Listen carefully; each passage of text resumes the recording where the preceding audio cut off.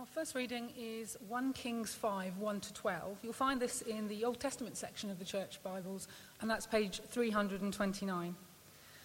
Now King Hiram of Tyre sent his servants to Solomon when he heard that they had anointed him king in the place of his father, for Hiram had always been a friend to David. Solomon sent word to Hiram, saying, "You know that my father David could not build a house for the name of the Lord, his God, because of the warfare which his enemies surrounded him, until the Lord put them under the soles of his feet.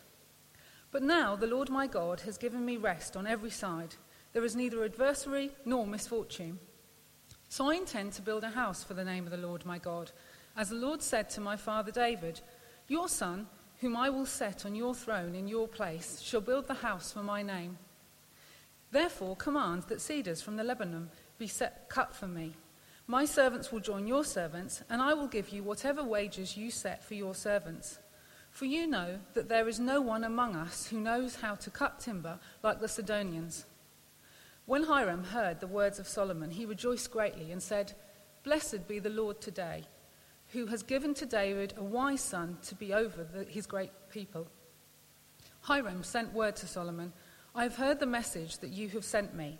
I will fulfill your needs in the matter of cedar and cypress timber. My servants shall bring it down to the sea from the Lebanon. I will make it into rafts to go by sea to the place you indicate. I will have them broken up there for you to take away, and you shall meet my needs by providing food for my household." So Hiram supplied Solomon every need for timber of cedar and cypress. Solomon in turn gave Hiram 20,000 cors of wheat as food for his household, and 20 cors of fine oil. Solomon gave this to Hiram year by year. So the Lord gave Solomon wisdom as he promised him. There was peace between Hiram and Solomon, and the two of them made a treaty. I've been travelling for a little over a day now, and I can begin to see the outline of the city walls in the distance. I knew it would take longer this trip, as the weather has been so staggeringly hot, and I have needed to pace myself so that Father can keep up. This trip is special, an unplanned addition to our annual pilgrimages, but one that my father so earnestly desired, and if I'm honest, so did I. It will likely be his last, and who could deny a man that? We've all seen it before, heard the stories of how it was built under the inspiration of Yahweh, but nothing prepares you for that feeling as you ascend the mount, and slowly the sounds, smells, and sights of the holiest place on earth start to greet you. Taking the steps one by one, slowly and deliberately, you allow your mind to empty itself. It's almost as if the process of the journey is all part of the wider, larger process itself. That even before you make it to the steps ascending to the plateau, you have been emptying, clarifying, restoring. For me, the journey to the temple is as rewarding and necessary as the time being there. I suppose you're all familiar with it. The undeniable pleasure in finding space and time to reflect and to prepare to be in the presence of the Creator. Or perhaps you're not. Perhaps actually you lucky Jerusalemites can easily become complacent with such majesty, such divinity on your doorstep. Do you ever challenge yourselves to stop, to remind yourself that you stand on holy ground and that it was set aside with intent, with deliberate action and costly preparation? Yahweh is there. I can hear some skeptical mutterings, and friends, that's okay, but before I carry on my way and rouse my father from his afternoon nap so that we can finish our journey today, perhaps I could ask you to try something with me. Now, no need to be afraid, just humour me. Close your eyes. Come along now, all of you. Close them tight.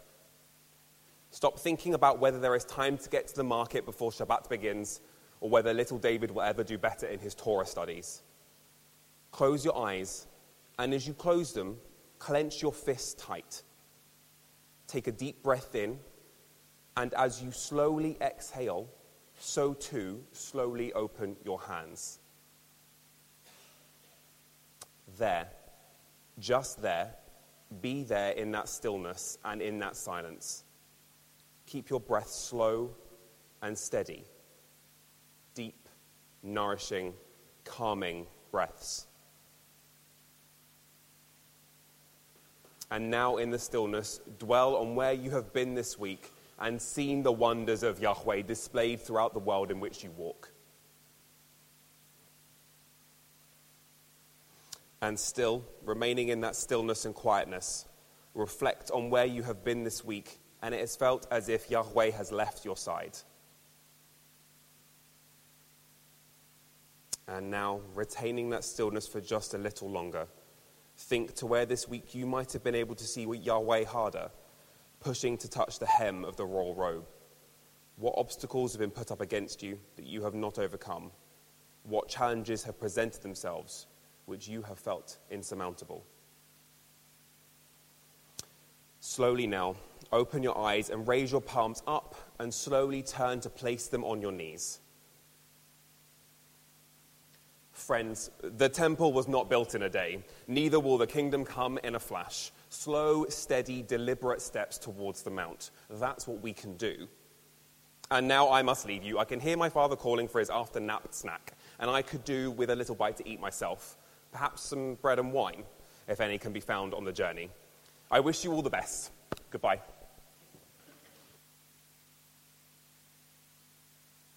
Our second reading is taken from Romans 12, verses 1 to 8. This is in the New Testament section of the Church Bibles, page 172. I appeal to you, therefore, brothers and sisters, by the mercies of God, to present your bodies as a living sacrifice, holy and acceptable to God, which is your spiritual worship. Do not be conformed to this world, but be transformed by the renewing of your minds, so that you may discern what is the will of God, what is good and acceptable and perfect. For by the grace given to me, I say to everyone among you not to think of yourselves more highly than you ought to think, but to think with sober judgment, each according to the measure of faith that God has assigned. For as in one body we have many members, and not all the members have the same function, so we, who are many, are one body in Christ, and individually we are members one of another. We have gifts that differ according to the grace given to us. Prophecy in proportion to faith, ministry in ministering, the teacher in teaching, the exhorter in exhortation, the giver in generosity, the leader in diligence, the compassionate in cheerfulness. One of the most memorable lines and scenes from the greatest science fiction franchise of all time goes something like this. A man is dying, trapped behind glass, and his best friend, a companion of many years and many adventures, can't get to him, or else he will die himself. The man who is facing his last few minutes turns to his friend and says, "The needs of the many outweigh the needs of the few." Soon after this, he dies. Now, even if you are not familiar with Star Trek: The Wrath of Khan, or the subsequent reimagination in the film Star Trek Into Darkness, this language of sacrifice is not unfamiliar to those of us who follow Christ. In fact, I did consider rewriting that narrative as if it were a gospel account, and asking all of you to see if you could point out whereabouts in the Gospels it could be found. First of all, I thought that was a bit mean, and second of all, you've probably had enough of my attempts at creative writing already this morning. But the language of sacrifice is a powerful theme that the Christian faith could not exist without. And this is where we find ourselves in our reading from Romans today, back to that theme of sacrifice. Sacrifice often has a negative connotation, especially in contemporary society. Oh, I've sacrificed so much for him, her, them, and they just don't appreciate it. Or when it makes room for the positive, it comes loaded with sadness and remorse. Their sacrifice will not be forgotten. The sacrifice they made will not be in vain. However, Paul, in the passage from Romans today, speaks very highly, even excitedly, of sacrifice. I appeal to you, therefore, my family, by the mercies of God, to present your bodies as living sacrifice, holy and acceptable to God, which is your spiritual worship. it sounds alien to a living sacrifice. He's excited. And how can a sacrifice be living? To understand this, we need to understand his context as a Jewish Christian in the first century. Earlier in the service, we were introduced to a traveller on his way to the temple in Jerusalem. For context, this was the first temple before it was destroyed, and therefore not the temple that Jesus and later Paul would have been familiar with. But the context remains the same. The temple is where Yahweh can be found, can be worshipped, can have sacrifices made unto him. God is rooted, is easily found, is connected to the chosen people of Israel through the priests and their acts of sacrifice. Our travelling friend and countless others like him over the centuries of the Judaic temple periods would have paid for the slaughtering of millions of birds and beasts, all to connect and to be closer to the one which created them. For Paul and his contemporaries, sacrifice was in their DNA, and Jesus embodied this genetic predisposition. Through the act of sacrifice, the Israelites were cleaned of their transgressions, brought closer to the divine, and set right on the path before them. It was a mystical, historical, and rich tradition, one in which many ways we continue today when we come to eat at the Lord's table.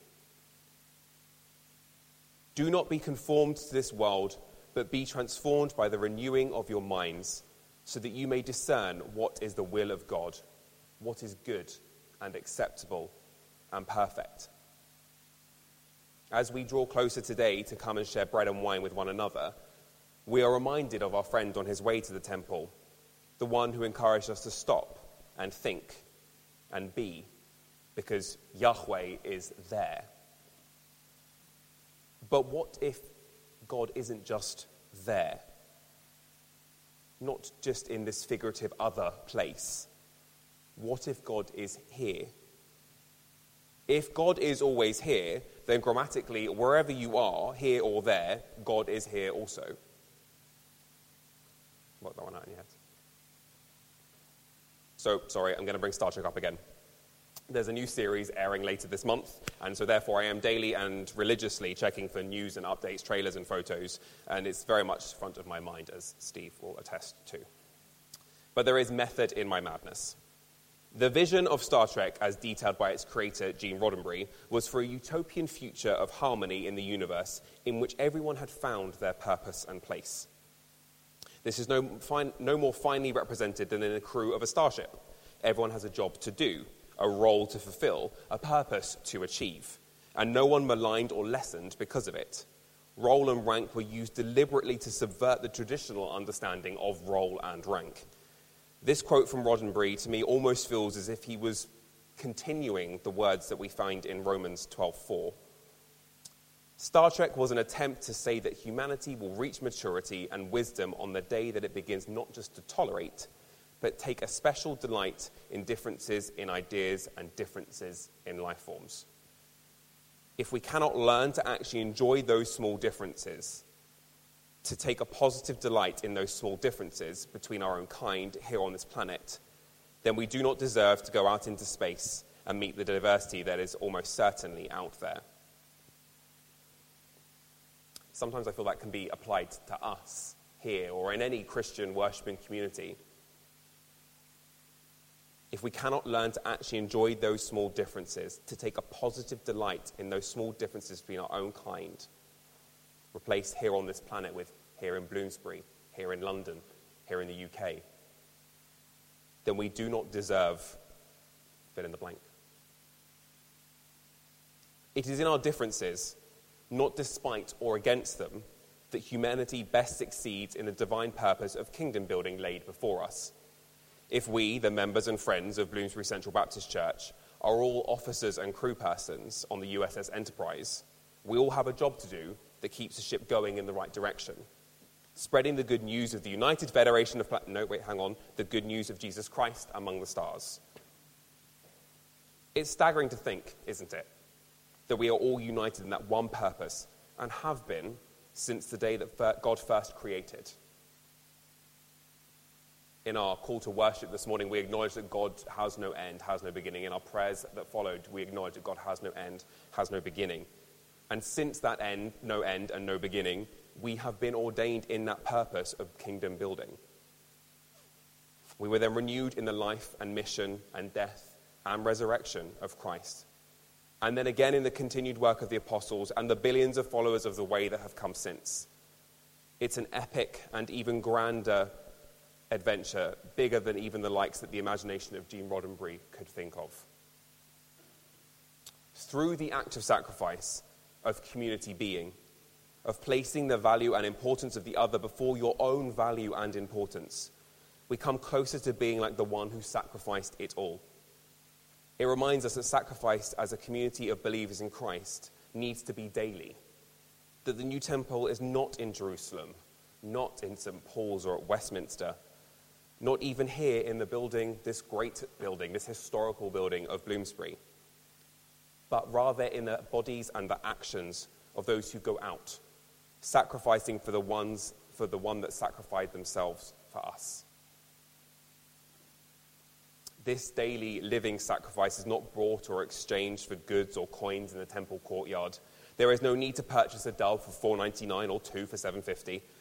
Our sacrifice is to the building of the kingdom, so that the last may be first, that our talents, our skills, our passions, our delights are all used and honoured and respected. We have gifts that differ according to the grace given to us. Prophecy in proportion to faith, ministry in ministering, the teacher in teaching, the exhorter in exhortation, the giver in generosity, the leader in diligence, the compassionate in cheerfulness. What a command, what a challenge, what a hopeful promise that we all have a part to play in, a task to do, a purpose to fulfill. This is something that has challenged many of us a great deal at Bloomsbury in recent months. How do we enable all to be and do? Not just to be served, but to serve.